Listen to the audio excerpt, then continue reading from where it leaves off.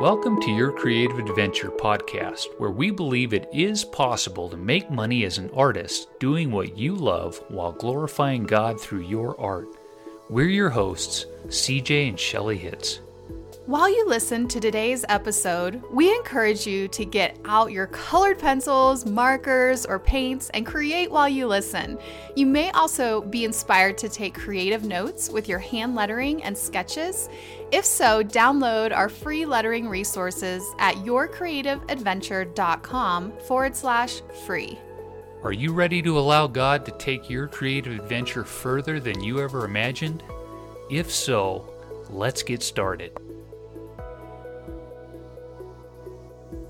Welcome back to another episode, and today is a spiritual insight, and we're going to be focusing in on Exodus 31, 1 through 6, and this really, this teaching, I heard it for the first time from one of my mentors, Matt Tommy, but then I really dug into it and just began to study it more for myself about where it talks about being filled with the Spirit as an artist, but also skilled in our craft. So CJ, do you want to talk or share the scripture and read it for us? Yeah, again, it's Exodus 31, 1 through 6. And it says, "Then the Lord said to Moses, 'Look, I have specifically chosen Bezalel, son of Uri, grandson of Hur, of the tribe of Judah.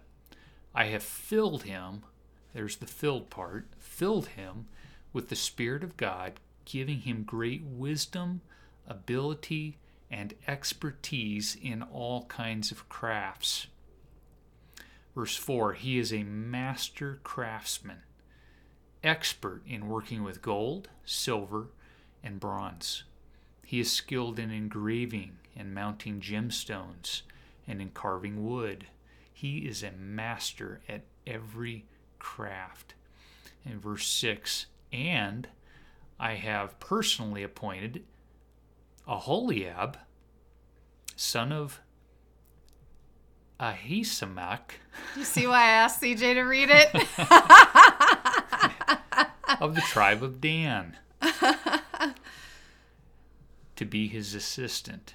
Moreover, I have given special skill to all the gifted craftsmen, so they can make all the things I have commanded you to make." So this is for the tabernacle. This is, Moses, and with the tabernacle, and later God gives very specific instructions to David for the temple. But it's really interesting. I love the part where it says, the Lord is talking to Moses and he says, "I have specifically chosen Bezalel." He specifically chose Bezalel for the purpose of creating, different types of artwork for the tabernacle. And God has a specific calling on your life as well. He's called you specifically. He's chosen you specifically. You have a specific assignment in the kingdom of God that no one else can fill. There are things that you can do and people that you could reach and touch that I never could. Yeah. There are things that CJ can do and things that he's gifted to do that I could never do. And so you're specifically chosen by the Lord, and you have a very specific assignment in the kingdom. Yeah. And, I think one of the key things that I see in that passage is that when we're filled with the Spirit of God, that's key right there. Right. When we're filled with the Spirit of God, we're given great wisdom. Yes. Ability and expertise in an area. And, there's a psalm, I can't even remember the exact reference, but the beginning of wisdom is the fear of God. Mm-hmm.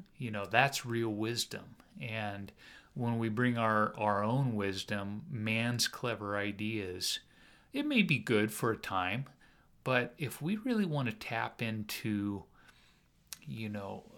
our true destiny, as we've mentioned, in a previous episode, if we want to tap into works and crafts and true artistic ability that God's given us that we want to bless the world with, we've got to be filled with the Spirit of God. That's where the best ideas come. Yes. That's where the best wisdom comes. And so that was one of the things that really stood out, to me. Yeah, I mean, there's just no other option. Like, if we want to impact lives and really have our art, do something beyond just what we can physically do, we have got to seek God and say, okay, God, fill me with your Spirit. Show me, what do you want me to work on today? What is it you have for me to create today? Ask him for your wisdom. James 1:5 says, if you lack wisdom, simply need to ask God, and he'll give it to you generously without finding fault. And so sometimes I think we get stuck, or we have writer's block, or, we just look at this blank canvas and we're just like, okay, I don't know what I'm doing. And forget to tap in to the source and the Spirit of God and what he wants to do through us. Yeah, lately, as I come to the Lord with my own writing, I've been working on a little book, kind of geared toward prayer. It's more of a devotional style, 21-day kind of prayer book. But I've simply been asking the Lord, like, what do you have for me today, Lord? What do you want me to write today? And, sometimes I have a preconceived idea of what I'm already going to write about. And there have been a couple times, though, where I'll go to write about that, but the whole devotion, 400, 500, 600 words, totally turns into something different than what I expected. It's as if the Lord took over after I began writing, and it turned out different than what I imagined before I started. Yeah. And that's, to me, the Lord just guiding my hand, guiding my thoughts, and really being pliable, being moldable, saying, Lord, what do you want to do today? Whether that's through your art, your music, your poetry, any ability God's given you, being available and allowing God to do whatever he wants that particular day. Yeah. Last year I was asking the Lord, like, what is it you want to do in and through me, through my art? And he just gave me a picture of these koi fish traveling through a river. And I actually have paintings on our wall over here. There's 4 different paintings, and they're all like in movement, these koi fish moving. And it's just a visual representation of that flow of the Holy Spirit, that he wants to flow through me in my artwork and use my artwork in ways that I could never imagine. Now, I'm sure you've heard stories and you have stories yourself, but sometimes we don't always hear those stories. But one time I had a customer write a review on Etsy, and she shared the impact that my artwork had. It was a freedom set. So there's 4 different paintings, and they were all about specific scriptures related to freedom. And she wrote this. This was in June of 2018. She says, I bought this item for my daughter, who has been in a coma since December of 2016. So like a year and a half at that point. And she said, it's just beautiful. I have them right above her bed, and I read them to her every day. Thank you so much. I tell her that God is the key to her complete healing, because a lot of them had then a key on there with the scripture. Again, thank you so very much for allowing God to use your awesome talent to touch others' lives like my daughter and myself. God bless you. So sometimes, like, we don't know how God will use our artwork. And I look back on those pieces, and I'll be honest, like, I don't think it's probably my best work ever. But when you allow the Holy Spirit to fill you and use your artwork, he's going to use it in ways that you could never even think or imagine. That's Ephesians 3:20, one of my favorite verses. Filled and skilled. Yes. And, so we talked about being filled, but then there's that part of also being skilled.